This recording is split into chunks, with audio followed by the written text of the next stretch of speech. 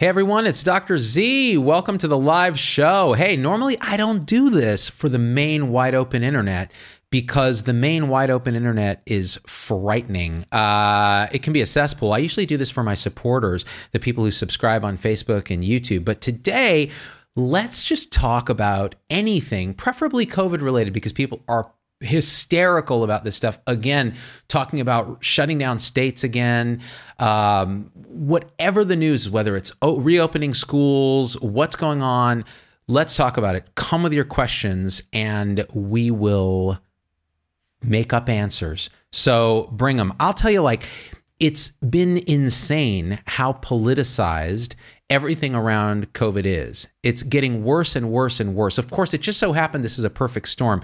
It's an election year in a politically charged environment to begin with in the US, where people don't like to be told what to do. So of course now we're seeing the consequences of all this happening at once. A bunch of people coming in. No questions though. I see a lot of my supporters here. Bring them. One thing I've been thinking about, there's another hydroxychloroquine study out of Henry Ford in Detroit.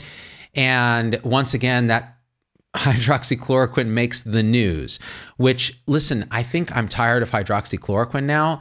There have been a good number of randomized trials now that just show that it doesn't work in hospitalized patients. There's still technical questions about giving it early and this and that, but can we move on? It's kind of like the vaccine autism thing. It's like, okay, we figured out they don't cause autism. Let's study the other things that do work, right? Like dexamethasone. And the people who are saying, well, you just don't want a cheap drug to succeed. Dexamethasone. I want science to succeed. I don't care. I don't care if Trump likes it, if Trump hates it. If it works, I want to use it. And that's what you should care about. Again, I think if we just stopped watching the news, we'd all be way better off. All kinds of people showing up here, but not a lot of questions. Okay, what's your take on aerosol-based spread? Thomas Dummermuth. Okay, this is a great question. So there was this recent thing, again, watching the news, about 239 scientists wrote an open letter basically asking WHO and CDC and these others to reevaluate the argument they make, which is that this is not an aerosol or airborne spread disease. What does that even mean? Okay, when you talk about how a disease spreads, you can talk about, and it matters because what you use to prevent the spread then changes. So when you say something is airborne or aerosol, you're typically talking about it's spread through the air in very, very, very, very, very small particles. For example, measles can hang just on air currents in a space for hours and infect a ton of people. Tuberculosis, influenza can be a little more airborne, right? So what precautions do you take? Well, any air that can get in your mouth could potentially infect you then. So you have to wear a fitted N95 mask or better that prevents any air and filters it through so that only the most tiny things can get through. Well, there's the other mode of transmission, which is droplets, medium, small, and large droplets. So the things that we spit out of our mouth or moist little micro droplets that you don't see them, but that they only get a distance on average of around 6 feet or so before they fall typically to surfaces where they can infect surfaces. That's why we hand wash and sanitize surfaces. So if you say something is airborne, it means that your little surgical mask or your crappy little cloth mask is not going to do much because the thing is in tiny particles and it's spreading out in rooms. And that means that we need, strict controls, N95 masks, and we're all in big, big trouble. Well, with this particular disease, there's no doubt there's some aerosol component. You can actually induce it if you do procedures. And when these droplets dry out, if there's not good ventilation, they're going to float around. It's possible, right? In air and infect people. And there's some evidence that actually happens. But the question is, you can see that you can mitigate, you can actually slow down spread in hospitals just by everybody wearing standard procedural masks, meaning just straight surgical masks. I still hate cloth masks, by the way. We should just spin up production of surgical masks if we think that's going to help, right? So With the surgical mask, you're preventing yourself from expelling droplets. And to some extent, you're preventing yourself from breathing in other droplets. But it's really more for droplet, less for airborne. But even if there's a component of airborne, you're decreasing just the sheer amount of particles in the air with those simple masks. And it seems to work when you're not in a situation like a very tight space, stuck for a long period of time. So this idea of aerosol, it's almost a red herring at this point. What we ought to be doing is saying, okay, what's the easiest way to prevent the most people from getting infected in public situations? And then the second question is, what about healthcare professionals on front lines, right? And that's a different question. And we're starting to get answers for this. But here's the thing. People are debating aerosol or not aerosol. Americans don't even social distance. They won't put a mask on. They're wearing gloves to the supermarket and using them wrong and touching their face and their phone and all that. Why do we even care about aerosol or not aerosol when Americans are not going to do anything useful about the data? So that gets me to another little mini rant that I want to make, which is there's a part of me that just wants to give up on Americans doing the right thing. Like, first of all, we're late into this. We have a ton of infections around. We don't know what the death rate's going to do. It may be that it's largely young people, but we know that they could spread it to older, more vulnerable people. So we're going to see a delayed death rate, most likely start to spike up 3 weeks or so after the spike in hospital admissions and positive cases. But we don't know for sure, right? We need more data. But that being said, we don't have the public health infrastructure. We don't have the culture to say, okay, everyone's going to wear masks or everyone's going to lock down for so many months. Right? We could hardly tolerate the levels of lockdowns that we had. Hardly. I wouldn't even say we did tolerate it. So this question of, well, we should lock down again and close the states again. It's just, I said this in the very beginning of this whole pandemic. I said, look what China's doing in Wuhan. We will never be able to do that in the US. And it's true. The Europeans are closer, because they have a centralized public health apparatus, right? For better or for worse. For better when you have a pandemic, because it means that you have some top-down control and people culturally tend to listen to that. US, no way. We have leadership at the highest levels that doesn't trust itself, right? In terms of government. And then you have CDC disjointed from WHO and the individual governors and all of this, no coordinated federal approach. CDC has existed its entire existence for this moment, and now it's just fumbled. So, and then rank and file Americans are the victims of misinformation, their own moral matrix bias that says, you know, I'm interested in freedom, but I don't want anyone telling me what to do. Okay, fine. Then you have to accept a high level of infections because that will be the trade-off. If you're willing to accept that and you're willing to sacrifice some lives, which is, again, that's the trade-off for your being able to walk around without, social distancing and all that. And look, again, say what you will about the data around masks. It's pretty probable that if every single American suddenly put on a surgical grade mask, anytime they couldn't social distance, going in public and so on, you would probably bend that infectious curve. It's just straight probability on that. So there is a way to slow that down. But here's the bigger question, which I talk about quite a bit. And again, I said I'd take your questions. This is one question I'm still on a rant about, this aerosol question. So you bend the curve. To what end are we doing this? Okay, because there's two real ways that I've said this before, there's three ways that you can go. You can bend the curve so much that the infections drop really low, but the minute you let your guard down, they're going to go back up. And we don't have the infrastructure, the political will, and the resources and the culture to allow for aggressive contact tracing via phone and that sort of thing to then keep it in check like they do, say, in Asian countries, right? So it's not really continuing to squeeze it down. All that does is accomplish one thing we want, which is don't overwhelm the hospitals. In the time that we've been able to do the curve bending as much as we have, and remember in the US, curve bending looked like this. A lot of infections, went down, bent it a little, and then this. But in that little time, we and the world together have figured out better ways to treat this. You don't intubate everybody. You don't mechanically ventilate everybody. Dexamethasone steroids may be helpful at particular phases of the disease during the cytokine storm. Remdesivir might help a little bit. Hydroxychloroquine, azithromycin doesn't do squat. Like, we've learned these things. So now maybe our mortality rate in hospitals will be better. We don't know what's going on with the morbidity rate long term. In other words, what harm are people suffering longer term from this disease if they've been in the hospital suffering PTSD and ICU delirium and all this other things? We're going to see a generation of damaged people with long-term problems, one of which is going to be delusional. And let me unpack this for a second.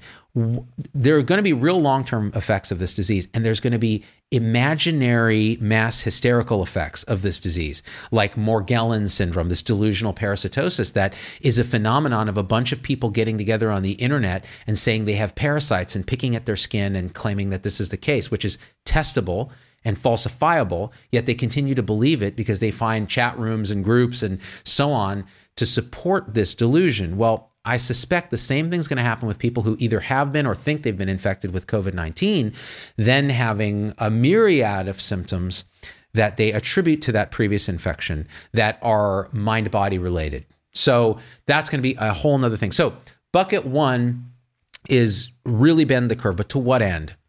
Prevent hospitals from being overwhelmed. Okay, if we can do that and buy us time to either make a vaccine or have better treatments, then it's worth it. Option two is just bend it enough, right? Just bend it enough to keep our most vulnerable, do it targeted. So elderly people, people with 2 or more chronic diseases, those sort of people ought to be protected, staying home as much as they can, wearing masks, N95 level masks in public that really protect them, face shields, that kind of thing. Face shields protect the user, right, more than they protect somebody outside, because any droplets coming get stopped by this big face shield and prevent stuff from getting in your eyes. So you could do that for at-risk people if we had the political will and the education to do that. And that's kind of bucket B. Let young people get infected, knowing that some of them are going to die. That's just statistical, just like flu. Look, the infectious fatality rate in young people is probably closer to a flu. In old people, it's quite a bit higher. In people with chronic disease, it's quite a bit higher. So you could take option two and let young people get infected, which they're doing now anyways, regardless of what you decide. Top-down authorities, they're going to go do what they do because this is America. So as a result, they then develop, some degree of collective immunity. Presumably, we don't know that that's a thing yet, but we presume it is based on many other viruses, although some coronaviruses' immunity is fleeting. A year or less. So that being said, you could do that, and that would develop some collective immunity while we wait for a vaccine, but you'd have to keep those young people away from their elders and from people who are at risk, which is hard to do now. And I suspect that society will find some auto-regulatory point where they do that, where they automatically do that. People at risk will see their friends and family getting sick and other people on the news getting sick, which I just hate the news because it creates so much fear and panic. We just need a better way to educate directly, right? And the third way is just let it burn through and don't even worry about it. Just say America is a basket case. They're never going to listen, and let them get what they deserve. Well, what they deserve may be 2 million people dead. It may be 500,000 people dead. It may be 200,000 people dead. We don't know because for all the reasons I've talked about in previous videos, we don't count deaths accurately. We don't count cases accurately. We don't know the infectious fatality rate. So it's kind of a mess. But yet we could take one of those boxes and just go with it, right? It's not really rocket science, but we have to understand the protoplasm we're dealing with, which is America. It's different than these other. There is an American exceptionalism. We're exceptionally weird about this stuff. Let's take some more. Are we making progress with COVID-19 treatment, Mandy Alba, that might change our approach with social isolation soon, like the use of steroids and other meds? Yes. Well, we're finding that we can reduce mortality with steroids, at least in the trial that was performed so far in the UK. And I think anecdotally, we're hearing that from frontline caregivers. But it really comes down to your understanding of risk and what risk you're willing to take.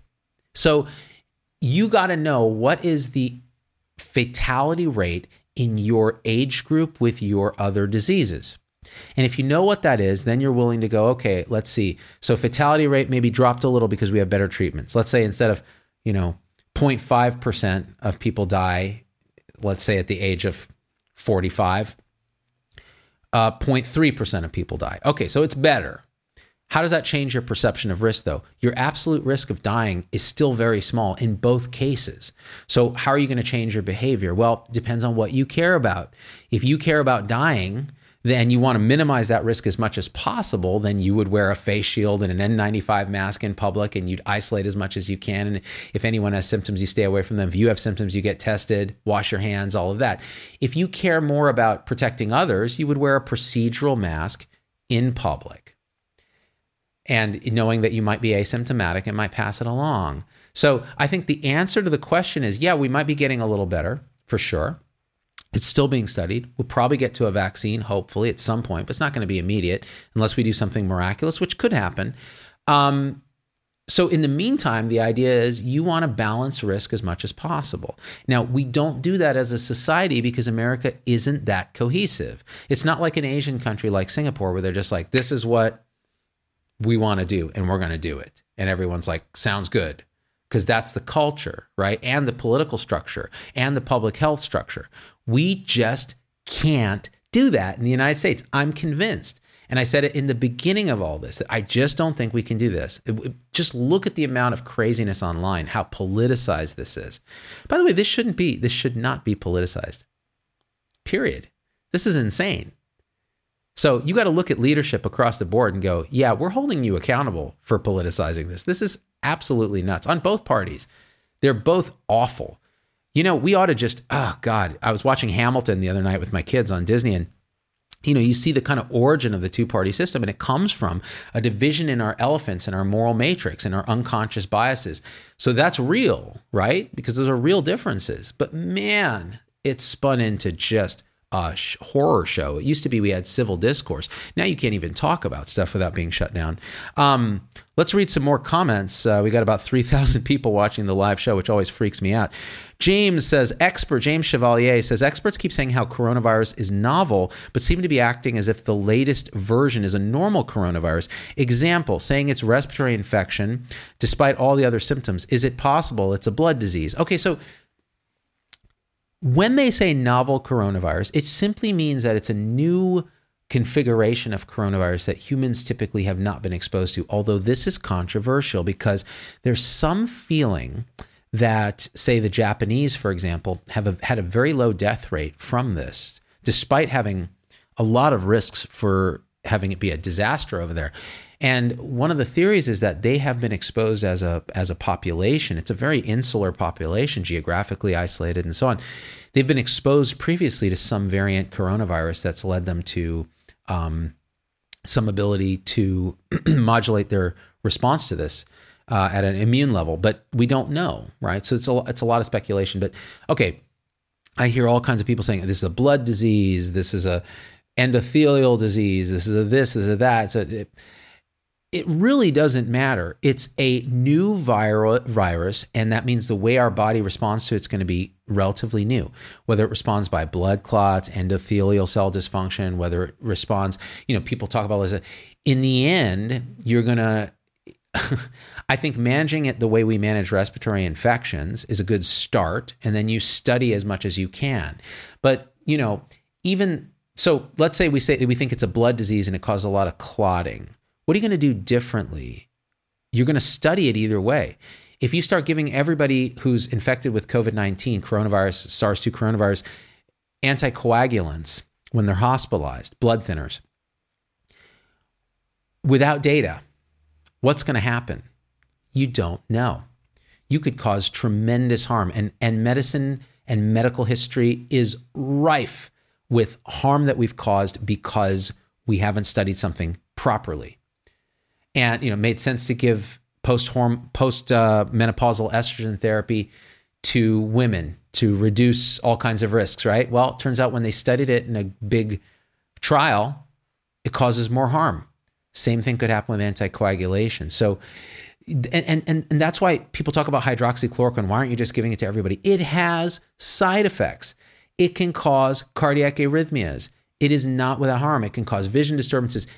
This is nothing we do in medicine is completely benign, right? Even meditation can have downsides for people at risk because a lot of unconscious material comes up.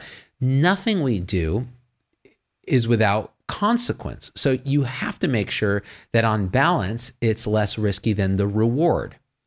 That's why I'm really, really, really, really getting tired of these doctors going online. Whoever this guy Bartlett and some other clown goes on, makes a video and says, this is what I've noticed in my practice. I gave them this and zinc, and then I gave them that. 0 people got hospitalized, man. Everyone got out of I don't know why I'm talking like that. It's just, I grew up in the Central Valley of California and all my friends talk like that and they weren't that bright. And neither was I, to be honest. So that being said, these guys go out and say all this anecdotal shit. If you studied it, you would find it either caused harm or did nothing. 9 out of 9 times. If some doctor goes online and makes a video, think about it. We're in the middle of a pandemic. They're capitalizing on fear. They may even believe that what they're saying is true. It is probably complete garbage. That's why science is slower. It's a process. It goes in fits and starts. It makes mistakes, but at least we have a process. These guys don't have a process. Their process is make some stuff up, give it to a bunch of people, rely on anecdote, and when you study it, it doesn't actually work. And worse than that, it's distracting people, it's putting them at a false sense of security, or it's causing side effects and harm. Let's read some more questions. Where are we at here? Thank you to everyone who's sending stars. Thank you to everyone who's subscribed to become a supporter on Facebook or YouTube. It's like $4.99 a month. And we do this kind of thing like every day, but it's more casual and we have fun and it's great. You guys should join us. Support the show. Let's see. Is there a light at the end of the tunnel, Rachel Duncan? When will this all be over? Rachel, there's a saying in surgery, right? All bleeding stops. So bleeding can stop because you stop it. Bleeding can stop because it stops itself. Or bleeding can stop because all your blood leaves your body. So it's the same with this pandemic. Eventually it's, we're probably going to be living with the SARS-2 coronavirus, but we're going to adapt just like we did with swine flu, right? We live with H1N1 now. It's a part of the recurring pattern. We have vaccine for it. So probably we'll develop a vaccine. This will cool over, and then we better get ready for the real pandemic because this is nothing. It really isn't. Wait till you see what actually nature has in store for us, right? Nature is surly, angry, and doesn't care about our feelings or fairness. It just does stuff, and we have to adapt quickly. And we really dropped the ball on this one. The next one, if it is like measles level airborne and highly fatal and hurts children too, what are we going to do? We better be ready for that, which means we better start looking at our failures in this one and decide what we're going to do for the next. Especially the politicization failures. We really, really, really have to do better about that. Let's see. Where are we at? Thoughts about ivermectin. They're using it in Mexico. Francisca Russo. Another great example of harm done by fraudulent medicine, fraudulent studies. So the database on which ivermectin, which is a anti-parasitic drug, was proposed as a helpful treatment for COVID-19 was based on the same fraudulent database that the hydroxychloroquine trial was done. I did a video on this. It was this company, I forget the name of it. It was run by this con artist that basically made up these databases that were impossible to actually do in real life.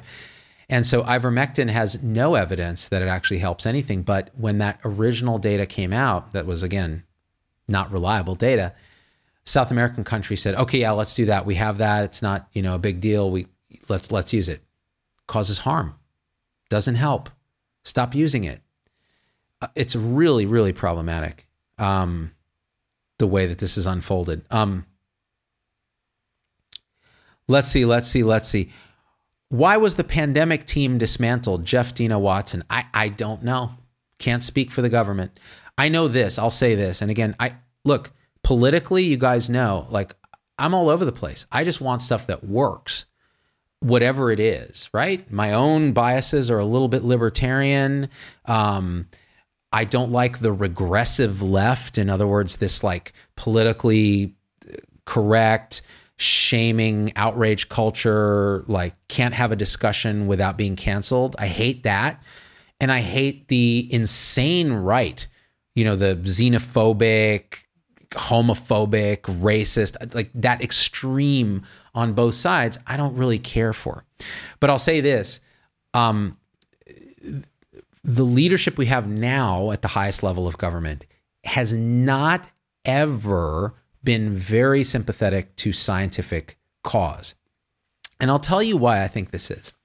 Because President Trump, and this is editorializing on my part, President Trump works his thing on pure elephant.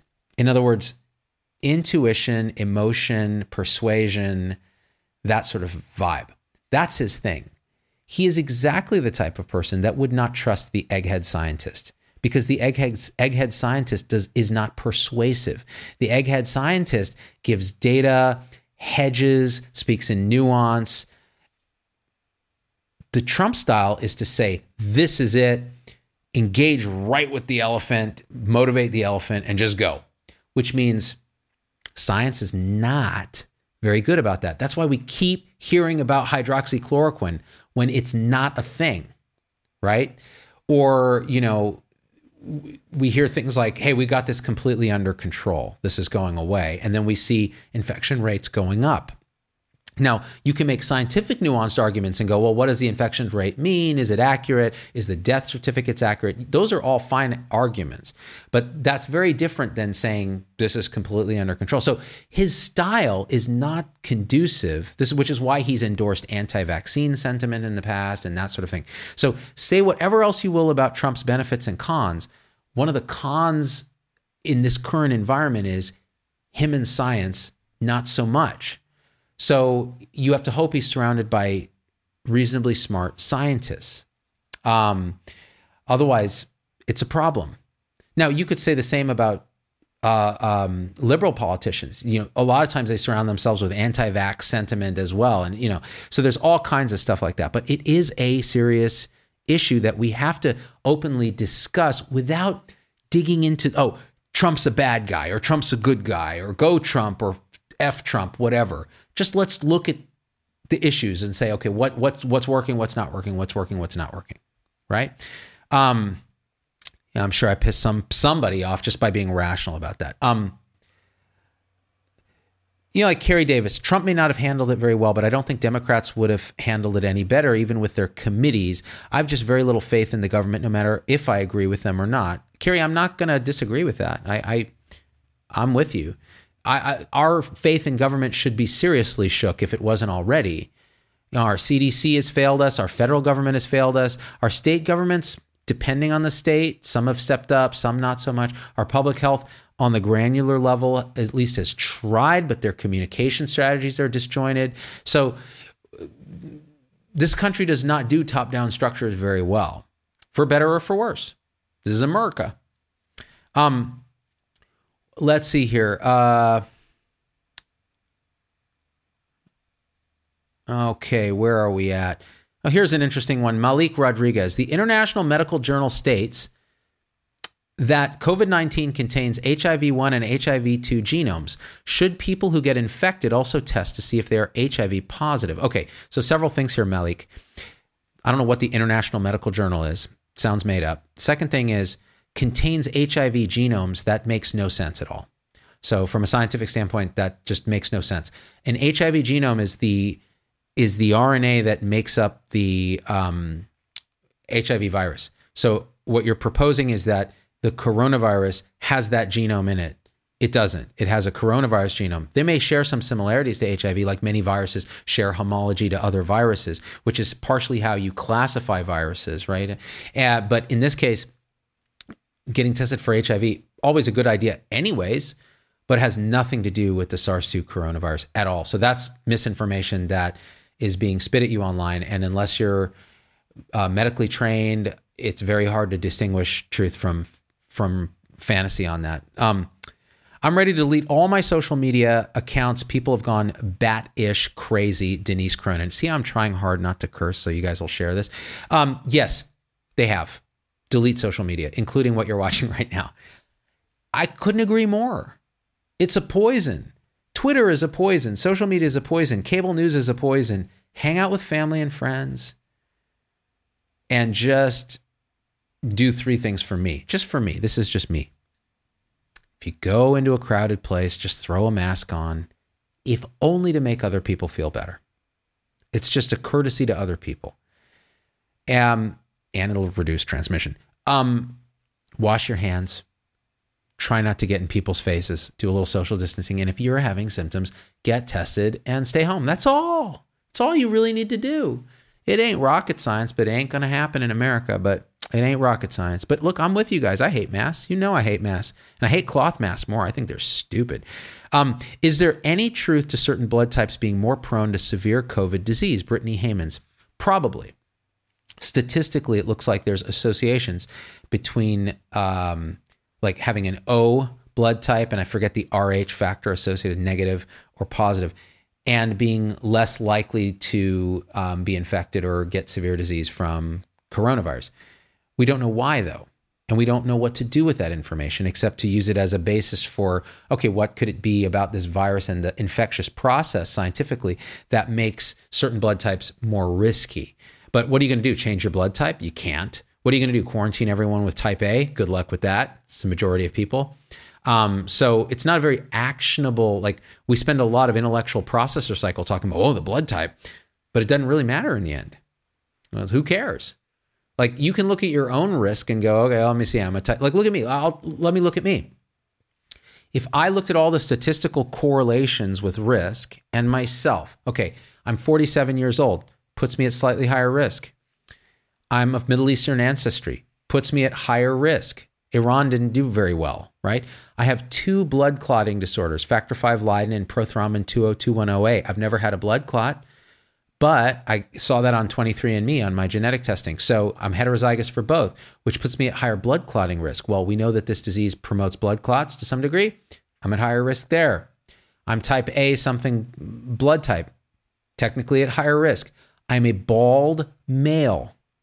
So it turns out there's data that shows that bald males have a higher risk. Males in general have a higher risk. Well, and I'm going through this exercise not to say, this is my risk, to say, this is how you think about risk.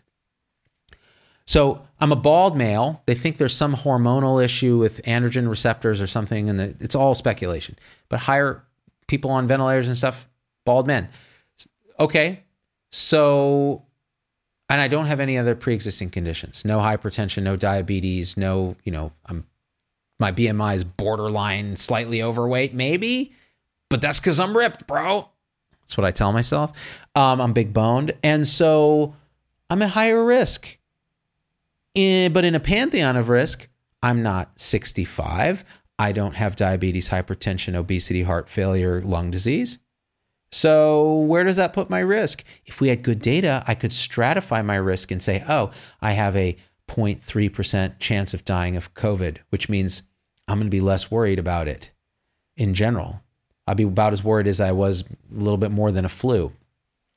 But if my risk is higher than that, I might think about maybe I'll wear an N95 and argue with my employer that I work from home. You get it? Or I'm a teacher. I don't want to go back into class if I'm at high risk. But I do want my students to go to class because they're at low risk. So you see the tension there. It's not easy, but we have to understand risk in order to even have these conversations and think about it clearly in a way that makes sense. Brandy Martz, how are we supposed to trust the CDC and the WHO after being lied to and manipulated COVID stats and now talk of mandatory vaccine? With Gates and Clintons involved, this is so worrisome. I believe COVID is real, but this seems so blown out of proportion. Brandy Martz. Okay, Brandy. Lots of people in this tribe are going to attack you for what they're going to perceive as conspiratorial thinking in your statement. So how do we trust CDC and WHO? We've been lied to. COVID stats are manipulated. You drop the Gates and the Clintons. So immediately it's like all the conspiracy flags. But I'm going to tell you this, Brandy. You're not crazy to ask questions about trusting authorities because we haven't had great experiences with that. Forget about Gates and the Clintons and all that. Just think about CDC and WHO. They're doing, honestly, I think they're doing the best they can. The problem is their job is almost insurmountable. They have to give recommendations for the most people based on data that's solid, not speculation, not early data, whatever. And that means they have to hedge, they have to message thinking also how much PPE do we have? What should we say? Should we say mask? Should we not say mask? Should we say cloth mask? And then it comes off to the public. This is where Trump is right. Trump knows people quite well. That's how he manipulates them so effectively, right? That's why he hits people's elephant. He's able to fill rooms with people that love the guy and fill rooms with people that hate the guy. Why? Because he understands intuitively people. He understands that if you're messaging publicly, you don't do that because it's going to confuse people and make them mistrust you. And just like Brandy is mistrusting CDC and WHO, she believes it's real, but it's blown out of proportion. Right. That's what it feels like, doesn't it? Because if you're not having friends and family dying of it, if you're seeing the press constantly catastrophizing, which they do, and you're seeing Twitter and social media, you're seeing your liberal friends, right? I'm presuming you're a little more conservative. Look at your liberal friends and they're just online, just shaming people for not wearing masks and tisk-tisking the dumb Trump supporters for, not caring about grandma's lives and so on, not understanding the elephant, the moral matrix where people are coming from, and instead using this projection of shaming and all that. Of course you're going to feel that way, And honestly, I wouldn't say you're wrong to feel that way. I would say this, though. I think there is a lot of catastrophizing. I think the truth is somewhere in the middle in terms of how severe this is. I think there are simple, rational things that we can do to lower everybody's risk without all the cataclysm and nonsense going on. As far as mandatory vaccine goes, I don't think vaccines should ever be mandatory, but I think they should be encouraged by structures. So in other words, to go to school, you need to be vaccinated unless you have a medical reason not to be. I think that people should be allowed to decline you service if you are not behaving in a way that they want as a business. Like, for example, if you come in without a mask and the business requires a mask, they can decline you entrance and service as a private business. So that's how I think. I think it's a combination of kind of public and private stuff that we ought to be doing. So thank you for that. That was a valid question. Sigrid says, honestly, you're the voice of reason in all this craziness. Well, I get crazy too, Sigrid. I do, because I'm a human too. And so sometimes my elephant just gets outraged and starts rampaging. But in general, I try to be a rationalist, which is something that I've been practicing for many, many years. And I think things like meditation, studying science, but also studying humans, loving both sides of the political aisle. And I say this with all sincerity. I love my conservative friends. They are wonderful, good, upstanding people. I love my advocate, social justice, liberal friends, even though they can be a little preachy sometimes, but their heart is to help other people. I love them both. And I precipitate out somewhere in the middle myself, but I share values on all sides of these things. And that's what we are. We're humans first. We're Americans here. If we're in this country, if you're watching in another country, viva la your country. But I think we have to start to transcend family, tribe, community, state, nation, globe, all conscious creatures. Eventually the goal is to get out here, but we're probably here. So let's try a little bit harder. And that means being a little more rational, but also appreciating our emotional side and respecting it and honoring it. Aaron says, cancer patients for Z-Dog. Love you, tribe. I love you too, Aaron. Let's see. Kim Bronson, bless their hearts.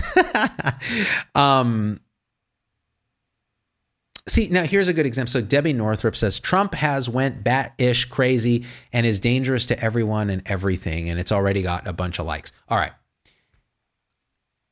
That's your elephant speaking. So that is not going to be a productive statement. Is it going to convince someone who's sympathetic to some of the things that Trump believes? No, it's not. It's going to make you feel better. You're going to feel like you said something. But the truth is, it's not going to help anything. So those kind of comments, they're on both sides of this political aisle, right? I mean, we have the Clinton hater, we got the Trump hater. It's not a productive conversation. Like, it's fun to have those conversations with your friends and family and stuff, but it's, I think part of the downside of social media is it's just so polarized that way, because social media games that aspect of our unconscious. You know, the desire for in-group loyalty, the desire for feeling correct, the desire for confirmation bias. You know, it's something we really have to work hard on to see the other side of this. Kids and transmission related to viral load and their likelihood of being a vector of transmission to adults. Andrea Williams, great question. Preliminary data seems to suggest that kids are less likely to be infected. Look at the Spanish seroprevalence study that just came out. They're less likely to have symptoms, and they may well be less likely to transmit. But less doesn't mean not likely. It means less. It's a probability and risk game. And not all children are created equal. Some are at risk. Very small, tiny subset may get this multi-system inflammatory syndrome of children, MISC. So, but it's very tiny. So when you think about risk is much, much smaller. Now, there was an Israeli piece that was sent to me that Israel was saying that maybe opening their schools was a problem because they went from one of the best situations to one of the worst now. But they also opened bars and gyms. So how can they say that without very good contact tracing? We just don't have enough data, but we do have a good sense of what the harms are of keeping kids locked up. So it's risk and benefit. Always. Now, you can tell where my bias is. My bias is let our children go. I don't believe in a culture of safetyism where we're trying to protect our children from any bit of harm. I think it's harmful to them. I think it makes a generation of fragile, neurotic, suicidal, depressed children, which we're seeing in Gen Z already. And that's my take on that. Let's see.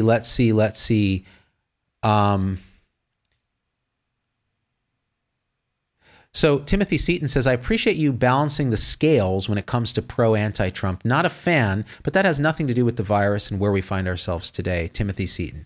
You got to talk about policies. Forget about the people. Like, what are the policies that are working and what are not working, and how do we adjust, right?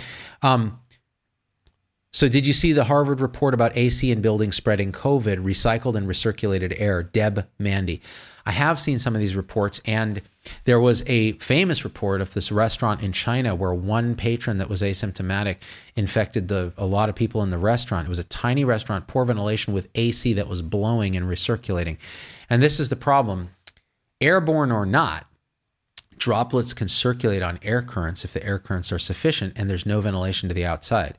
So then you just, the way people have talked about it, which I think is valid, is, are you sharing the air with other people? If you're sharing the air in a significant way for a prolonged period of time, that's a risk, right? So bottom line is we have to design better ventilation. Like, instead of money going into cleaning surfaces and stuff, we might want to put that money in better ventilation, N95 masks, whatever it is that we want to do. It's tough in restaurants because some of the restaurants are just poorly designed. They were not designed with that intent. So getting outdoor seating is probably a good idea. More takeout stuff, probably a good idea. But look, let's be honest for a second here.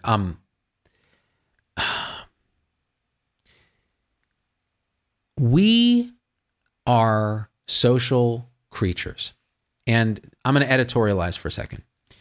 I'm going to try to do it rationally. We're social creatures, and what we've done with this whole COVID-19 thing is we've done something unprecedented, which is quarantine healthy people And again, I'm going to sound like these crazy conservative, like, Bakersfield docs or these other things that rant about this, but hear me out. We're taking healthy people and we're isolating them. It's really difficult because the thing's out of the bag already. You can't just isolate sick people because there's asymptomatic people and it's too late. So now we're isolating healthy people, which is very harmful to the average psyche. There are introverts and people who suffered in the old system that are now thriving, and that's lovely to see, including children. But for the most part, most people are suffering, which is why when you give them any opportunity to open up, they go right back to like turning it to 11. Don't judge them for that. They're human beings. This has been very, very hard, you guys. Like, there are people suffering mentally, people with generalized and specific anxiety disorders, people with depression and loneliness and isolation, people who've lost their jobs, their livelihood, their purpose in life. And to take all that away and have it feel like it's for nothing is really hard. To reinstitute those measures is also really hard. We need to focus on targeted approaches that work for the most people at the least cost to the social fabric, the economy, our mental health, and our physical health. And there are ways to do this which are rational, which are science-based, or at least anecdotally based enough that they're low cost and potentially high reward. And my own thinking evolves on this and has changed with this, but I think that we can do that while preserving our sanity and our humanity. And that way we can take our American exceptionalism, which has served us poorly during this crisis, and actually turn it into a strength, right? Once again. So that's how I want to kind of wrap this up, is I want you to think about these things. The calls to action are really, hey, let's stop just like politicizing all this and let's talk about just issues. Let's strip the politics away. Look, if you care about politics, vote in the fall for whatever you believe in. But right now, we care about issues. And I would say this, we should punish politicians for making things political, for doing their job, basically. We should punish them by voting them out. So let's really encourage people to say, you know what, I care about these issues. Tell me what the issues are. That's what I'm going to vote on. And I care in social media, I'm going to unfriend you if all you do is talk politics. I'm just going to unfriend you. I don't need it in my life. It's not helpful. We need to understand each other, not divide further. You can argue issues. Heck, you can sit here and talk about abortion in a non-political way that's concordant with your values. You can have that debate without hating the other person, without attacking their politics, without lumping them in, without catastrophizing and overgeneralizing and all the cognitive biases that have served us so poorly during this and beyond, personally and collectively. So that being said, thank you. We're up to 47 minutes now. Thank you. I'll post this up on YouTube a little later. For joining me for this. Thank you for your great questions. Thank you for trying to promote rationality. Thank you for doing your part. And for being with us, and for all the supporters in this tribe who've sent stars or who subscribe for the $4.99 a month. I deeply appreciate you. You guys know how much I appreciate you because I tell you every day that we do a supporter show. We're going to do one on meditation and consciousness coming soon just for supporters. So definitely tune in. I'll give you a trigger warning for people who hate that stuff. All right. I love you and we out. Peace. Hey, it's Dr. Z. Thanks for getting through the whole episode. That's a huge accomplishment.